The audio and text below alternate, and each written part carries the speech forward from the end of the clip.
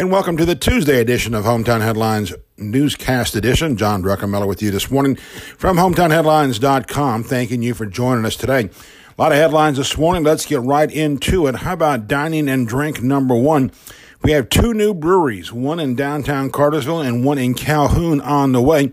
We'll update you on those. Also, don't forget, we're going to see a new pizzeria and pub come into downtown Calhoun. This one's going to be from the guy that owns the Duke's Wings and Seafood stores here in Rome and in Calhoun. Speaking of Calhoun, their Cheeseburger Bobby's closed earlier this year, will reopen as a Buffalo Luke's that apparently is part of the same ownership group there as well.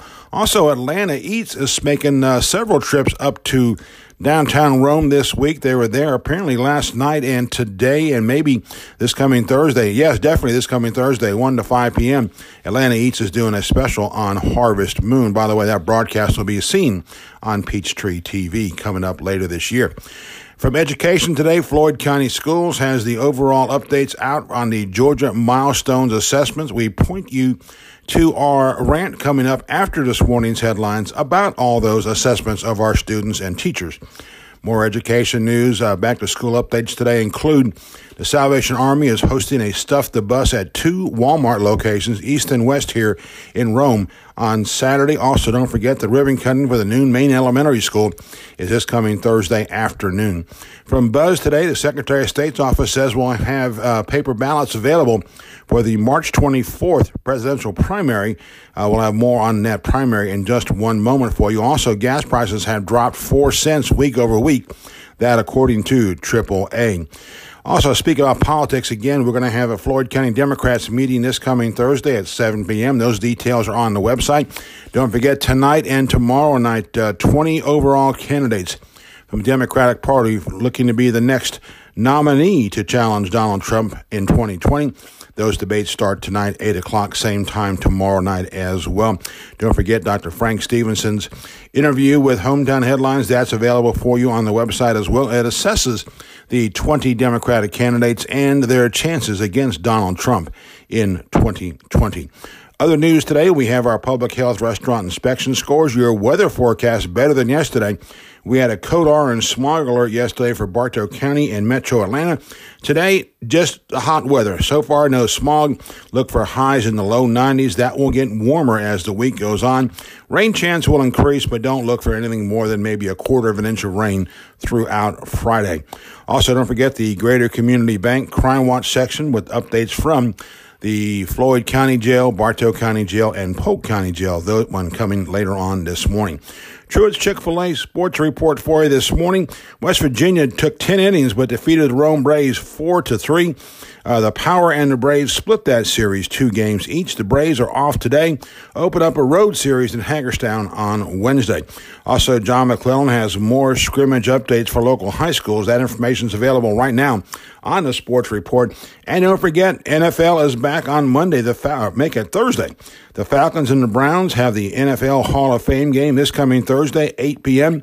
That'll be broadcast on NBC. Radio-wise, go to 92.9 The Game. They'll have details for you there as well. Okay, we'll get ready for the news radar next. What's happening out there? Back to school is dominating things. Couple of birthdays out there. Number one, we'll talk about our good friend, the barrister and high school football expert, John McClellan, is celebrating number 66 today. Wish John a happy birthday. Also, some guy named T-Mac on radio is celebrating a birthday. He's one step closer to 60. I don't know if I'm allowed to say his name anymore. Maybe not. Anyway, we'll deal with that later. We also note today in passing, today would have been the birthday of a good friend of the program, a good friend of this community as well. Peter Lawler will have celebrated a birthday today. His wisdom and wit continue to be greatly missed here in Northwest Georgia. All right, no break today. We're going to experiment. Well, they'll do the break at the end of the broadcast. How's that?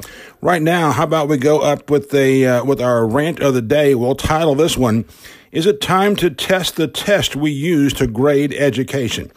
Yeah, that one kind of confuses me too.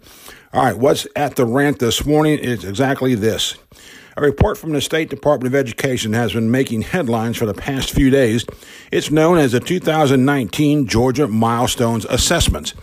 On Monday, the Floyd County School System put out a media release assessing how their students did on the assessment. We'll dig up some other local scores for you later on this week. The students, though, were put to the test back in April, so the turnaround time on this one is actually relatively quick. Related to all this was another report out earlier this month. It said Education Secretary Betsy DeVos was letting Georgia and North Carolina, quote, assess student achievement in new creative ways, end quote. And that assessment will include Floyd County schools as well as students in Polk County, Tryon City, and Calhoun City schools. What does it mean? Again, we quote, the Innovative Assessment Demonstration Authority Program is designed to encourage local involvement in the development of the next generation of assessments. As part of the program, states can pilot new and innovative assessments on a small scale, avoid double testing students on both pilot and statewide exams, and develop strategies for implementing such innovative assessments statewide over time. End quote. I hope you're still with us. What does all that mean? Basically, we're changing the conditions of the test.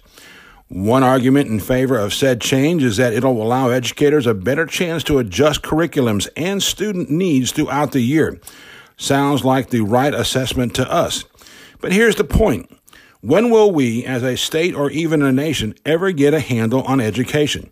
It seems each time we get a new president, new members of Congress, or state constitutional officers, we get a new spin on, quote, education reform, end quote, and testing and the grilling of teachers.